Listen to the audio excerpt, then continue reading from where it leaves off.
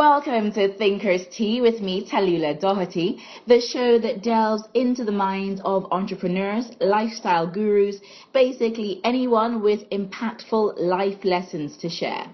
So joining me today on Thinker's Tea is Remi Adetiba, who is a creative director, photographer, and we all know him from Africa's Next Top Model. You are our Nigel Barker, but hotter. Am I hard to say that? Hotter than Nigel, definitely. I feel it's a violent, odious lie, but thank you. No, it's the truth. If you don't lie, I don't lie. So nice to have you on the show. Thank you. Thanks for having me. You're welcome. So tell me, how did you start off? How did you get into photography? Were you always a photographer, or did you kind of transition into it from another career? I absolutely transitioned. I've always been a fan of photography. I've loved it from forever. I think my main influences, I always say, the MTV generation. You know, I am the MTV generation. Watching music videos and seeing that, it always did something to me, as well as commercials, 80s, especially fragrance commercials. I don't know why. They were unafraid of being pretentious and just going over the top. Okay, were there any like particular fragrance commercials that you remember being influenced by? Egoist was a great one. There was a Chanel number 5 ad. I can't remember who the model was or what year it was, but it was based on Red Riding Hood. Beautiful ad. There was Obsession, which is hilarious. Oh, I love that Obsession ad. Yeah. Yes, the old. It's really. Yeah. And so imagine my joy at getting to host, or rather judge Top Model with the Obsession girl, Josie Bahrain. Sure, yeah. That was a lot of fun. So those really influenced me. And then I went into advertising. That was actually my career. And because, like I said, I loved commercials. I was going to do it. Mm-hmm. And then, it was a tough one. I loved doing what I was doing, Sure. but the hours were insane and all that, which, when you love the work, is totally okay. Mm-hmm. But when you start to feel hungry for something else, it's time to make a move. And I think you experienced that period of my life. Yes, yeah. We know each other. Are we allowed to say that? Yes, we knew each other from New York? Keep it real. Yeah, yes. We know each other from New York, so yes. I know a bit about, like, when you were in advertising, you wanted to transition, and and I think for most people there is that internal struggle where you think, I'm in this corporate world and everything is so structured, yes. and the pay is consistent, and it's great. Yes, and it's great. I miss it. Really, I can imagine. But then obviously you have this burning passion to do something different, and yes. it's almost like if you don't take that leap of faith, then you'll just kind of always, be on the same path. Absolutely. And so you did take that leap of faith, and you left your steady job to go into photography. So how was that kind of striking out on your own? Like, was there like fear when you first did it? Absolute fear. I kind of dipped my toe in advertising, in photography slowly. I maintained the media jobs, in advertising, and then at the New York Times. I mean, for example, I was in talks with the New York Times at the same time I was in talks with Top Model. And when the Times said, tried to bring me on, it was like, well, you don't say no to the Times. What do they want to bring you on as? As the lead on digital marketing technology. Okay. Yes. Okay. Forget it's a long, tedious title. But basically helping them run their Oh wow, that's a big deal. It was fun, and you don't say no to the Times. So I was like, all right, sure, I'll help them read this, because my time in advertising, it made sense, Mm-hmm. But then 3 weeks into it, I said, oh guys, I'm flying out to shoot a TV show in South Africa. So hey, cool, right? Are you guys okay with it? They were not, but I kind of, when forced, you're gonna make me choose. I'm going to choose them. Because already I was mentally checked out of the whole structure, the media life in New York. Yeah. So, having said that, after years of just, I'll do a shoot and then, go back to the work. Yes. It meant because my main market was Africa, because here I was only known as a photographer as opposed to in New York where I'm known as an ad person. Mm-hmm. It's like, okay, well, people want to shoot with you. You do a big shoot with like maybe Bez or something. They want to shoot with you. Like, well, you have to come to New York, which was problematic. So after a while, I had my sister who kept telling me, you know what, at some point you're going to have to choose. You can't really feed this thing if you're, devoting your time to, advertising, because you can't travel for it, you can't really commit. True. So at some point I had to kind of, just get rid of the safety net. Yeah. So I quit the Times. What happened, I was supposed to come back to Nigeria for my dad's 70th birthday. It was a big surprise, it was going to be fun. And so I had, so I was going to go for a couple of days and come back to New York and all that. And actually, the day I bought the ticket, I was like, damn, I shouldn't have made it for like a 2-day stay. So I changed, it. It's like, I'm going to be there for 3 months. Oh, wow. I went to the people at the time, like, hey guys, I'm out. So I spent the remainder of my time there, like 3 weeks, transitioning my role onto 2 other people. Okay. And basically saying, screw this. And of course, the beauty of it, right after I quit, I got approached by Google, and it's like, no freaking way. By Google. I was like, no. Jeez. This is like, you're trying to trap me. Oh, goodness. To do basically, so yeah. So I was like, no, I can't even. So you turned Google down? I couldn't even have the conversation. So it wasn't like an official offer. It was basically like, okay, you're doing this at the Times.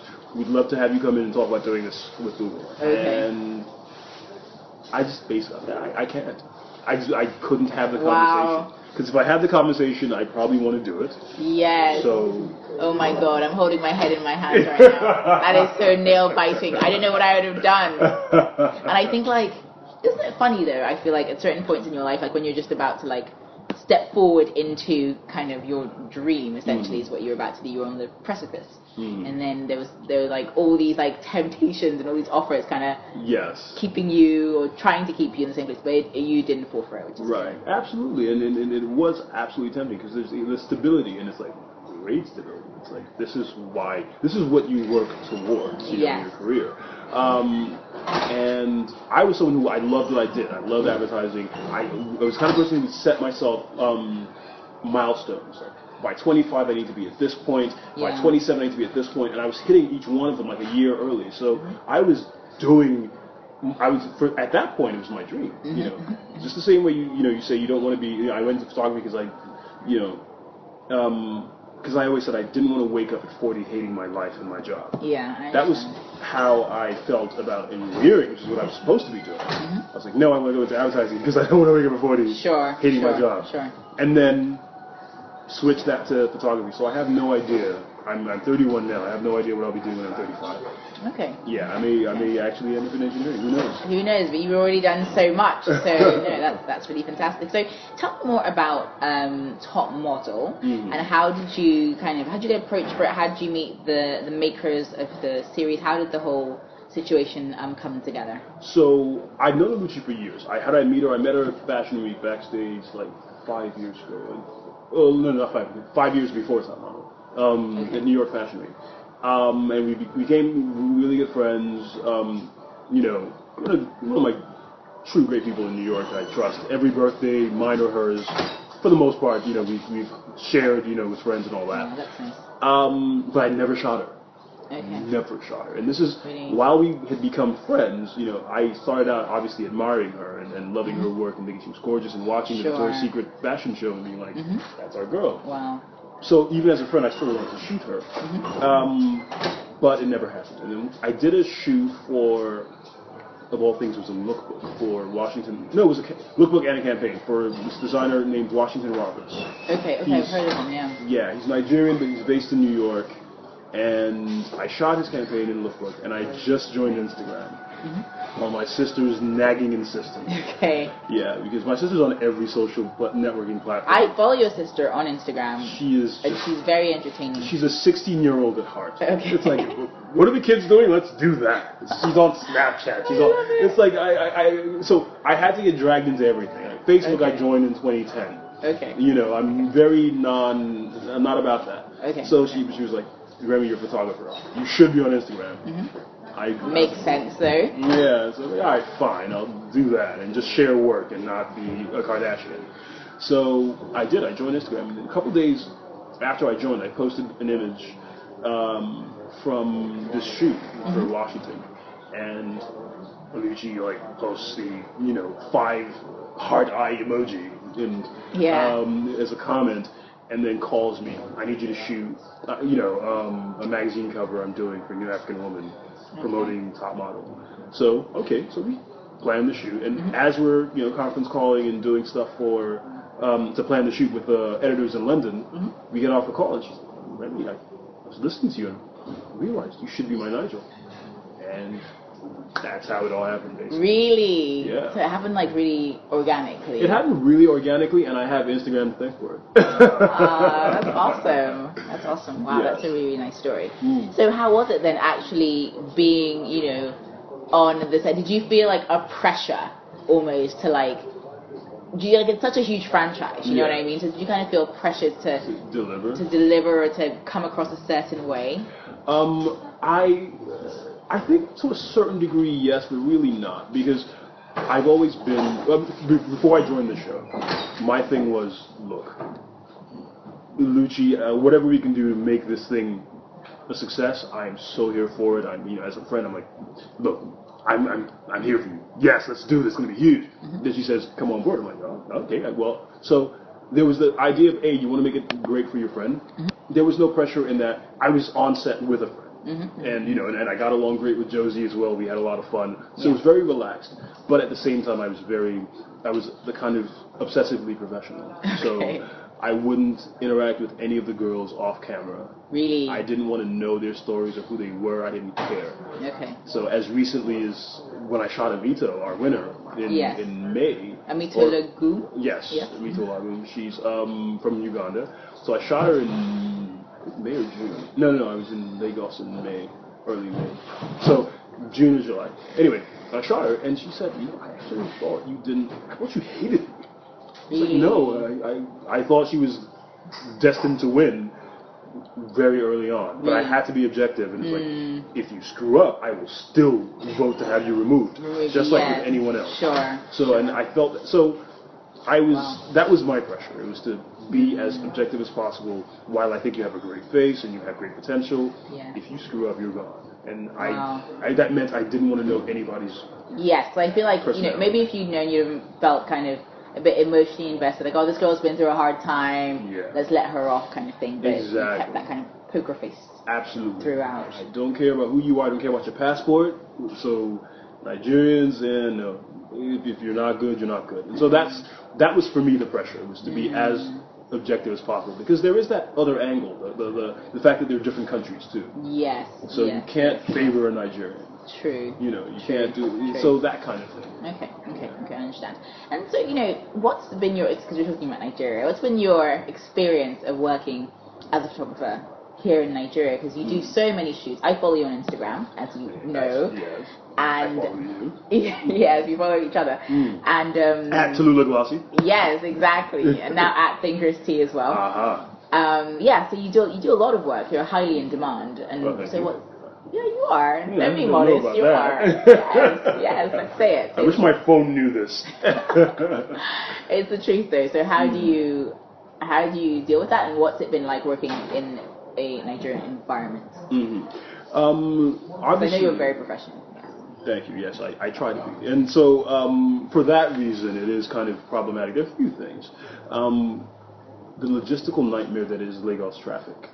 Means, planning a shoot is like, if you see, like, because when I do a shoot, I have a shoot schedule with military precision. It's, between, 9 a.m. and 9:15, we're doing this, it's there, and I have my production assistant going through it, so if we start to go behind schedule, we know. Very early on. So, now, having to deal with a variable that is Lagos traffic is not great, but it just means we have to plan around Lagos traffic. So there is that. There is, some unprofessionalism that you have to deal with and kind of, whip into shape. Sure, like African time. So that can be problematic. And then you have stuff like that. You have, and people who just maybe don't take the job as seriously as they should. And then on the other hand, you have amazing creatives. The people I've worked with who I swear by, it's like, you will be my makeup person till the cows come home. If you're not available, then I panic. Or my hair person or a wardrobe stylist. I'm very when I'm a creature of habit. They say it's a Virgo thing. I don't believe in astrology. But but I'm a creature of habit. So there is that. But also, if it works, I stick with it, and I'm loyal too. Okay. So I found that team of great creatives. I have my A team, I have my B team here. So if you asked me 3 years ago about Nigerian models, I'd say, I don't think there are that many great faces. When I jumped in, last year, I found out there's some amazing faces here. Really? It's great. I've been fortunate to shoot some, and there are others. So when I go to Fashion Week, I'm actually there just kind of checking out the faces and seeing. Scouting as well as absolutely, like who I want to shoot and all that stuff. So nice. I consider what's going on right now kind of a renaissance in Nigerian entertainment, basically, like everything from movies, films, and music. There's just so much happening right now. There is. It's kind of in its inception, and I feel really lucky to be a part of that. Working with great, especially people in the music industry, great people like that. It's fun. It's great. Nothing makes me smile more than having someone call me. And then I see, the photo that pops up on is something I shot. Something you shot, yeah. Yeah, it's great. It's fun. Nice. Well, good to know. So I want to know, well, we all want to know here at Thinkersty more about Remi the person as well as Remi the photographer. So okay. I would like to ask, are there any quotes that you kind of like, live by, for example? Two. Oh, okay, perfect. I think. Two for the price of one. I like that. Two for the price, yes, indeed. I think they're kind of related. So the first, I guess, the less PG version, I guess, the less PG quote would be, it's better to get pissed off than pissed on. Okay. Yeah. Okay. So I'm the sweetest guy in the world, but I will not be run over. I will not be, well, really the second quote explains the first, which is really more, it's know your worth. Okay. Yes. And that's really where, I'd rather get pissed off than pissed on. Now, know your worth means I will turn down jobs if I feel like the work isn't being valued or the person isn't necessarily, it doesn't have the right energy that not to sound all hippy-dippy and new age, but if you're kind of an awful person, I don't want to work with you. That makes sense though. Yes. So for me, that's part of the know your worth thing. I think I try to do the best work possible for any client I work with. So for that reason, you should probably value what I bring to the table. For anyone who really does. For anyone who brings their best to what they do, they should know their worth and really value what they do, and not be, I guess, taken for granted. Yeah, no, that makes sense actually. Because I feel like a lot of times people don't even realize when they're being taken for granted until like at the end, and they're like, wait a minute, I kind of feel like I wasn't appreciated as much as I could have been in that situation, but then it's like too late almost. Yes. So it's good that you kind of, like your kind of mantra is to kind of just always keep that in the front of your mind, like what you're worth, and kind of shy away from any situation. I mean, I learned that early in my career because I was my first ad agency. I took the gig because I had a couple offers, and this was the lowest paying, but it was the best client list. It was, it was right where you want to be as your first job in advertising. So I took it, and it's like, okay, fine, it's not paying a lot, and then now you don't know what I can bring to the table, and I don't know what I can bring to the table. I think I know, but I don't know. So now after working with you for a year, we both know what Remi can do. Yes. Now is the time that we can right this wrong as far as my income goes. Income, yes. And so I gave them that opportunity, and what they came back with was questionable because I was the guy on the visa. They were sponsoring my visa, so they thought they had me by the balls. Okay. I was like, all right, well, peace the hell out, and I moved on. And from then on, what I moved on to was exactly what I should have been making. It was really? A huge jump, and it was from then on I said, never again will I be devalued. I'd rather sit home and eat, Indomie. I'm not going to do a job just because some money's better than no money. Yeah. Because you're not just paying for the photos, you're paying for the person's time, for their creativity, for their effort.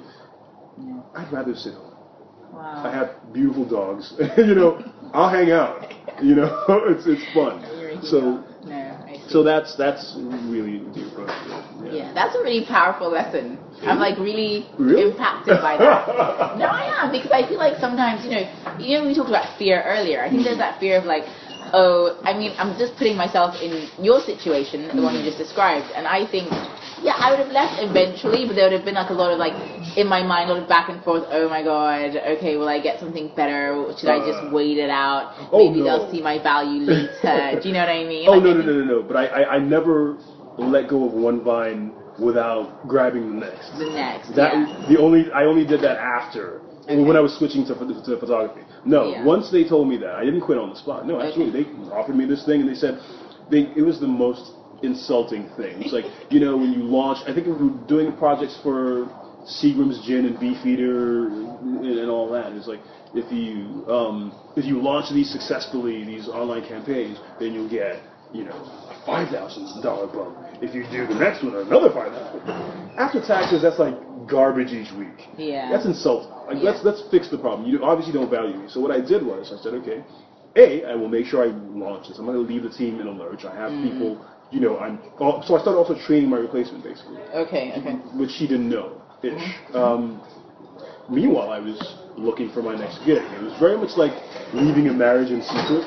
Yeah. You're slowly packing things. Yes, I get what you mean. Running to interviews like after work and all that. I love that stealth. You were like in stealth mode, but you had a plan. Absolutely. So I never, throughout my career in advertising, I never let go of one vine without grasping the next.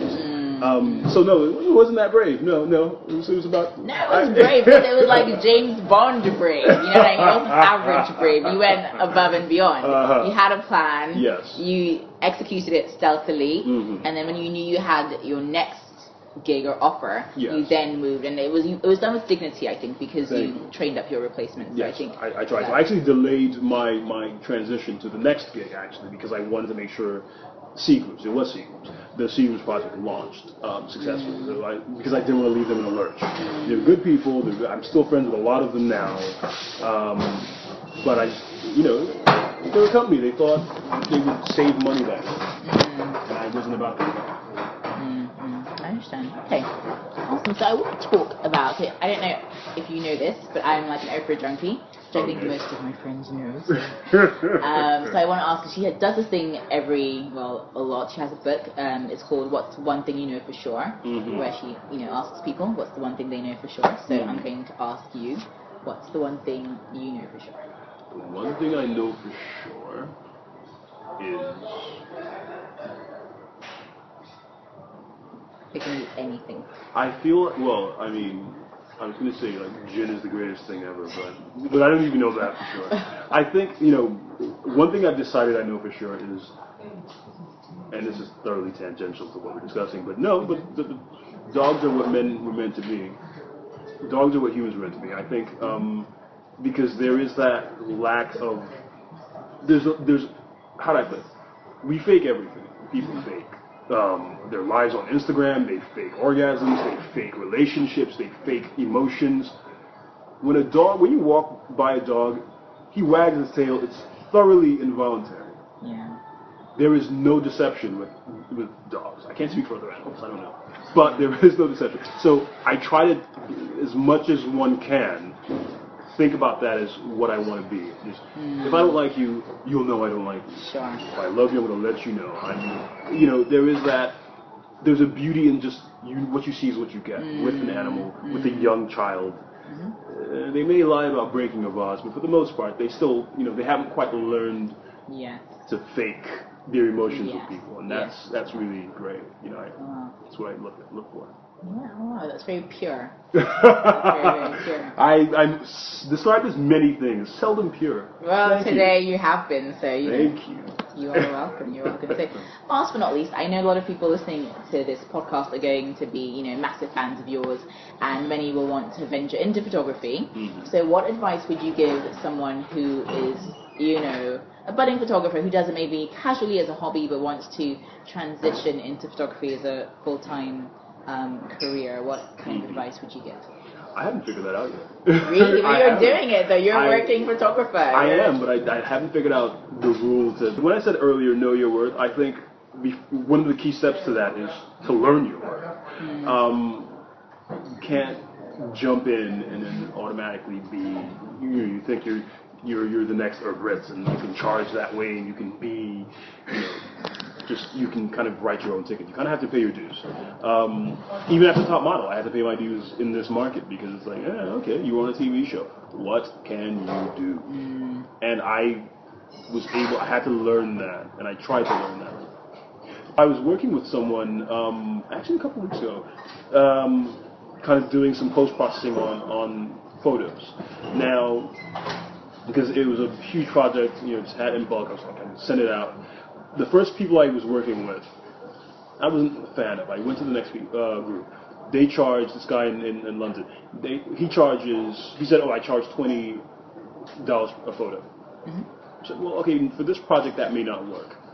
Let's do $4 a photo. Because my previous guys in India were doing that. Okay, so so he says, okay, let's do $4 a photo. And his work was terrible.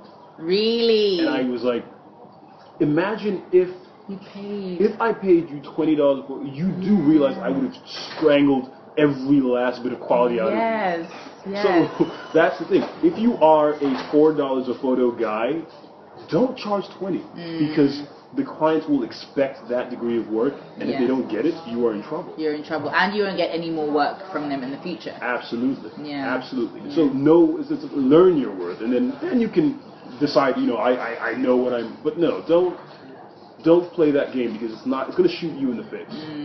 For example, I don't do events. People have asked me a lot, like, why don't you do weddings or stuff? It's a lot of money in that, and it's a great business. I don't because I'm a planner. I'm an obsessive, meticulous planner. Again, they say it's a Virgo thing. I don't know. I was in advertising. I'm a producer of things. So that's my understanding. Anyway, so I believe in creating moments. Through meticulous planning, we can make a moment happen. Event photographers have to capture moments. Yes.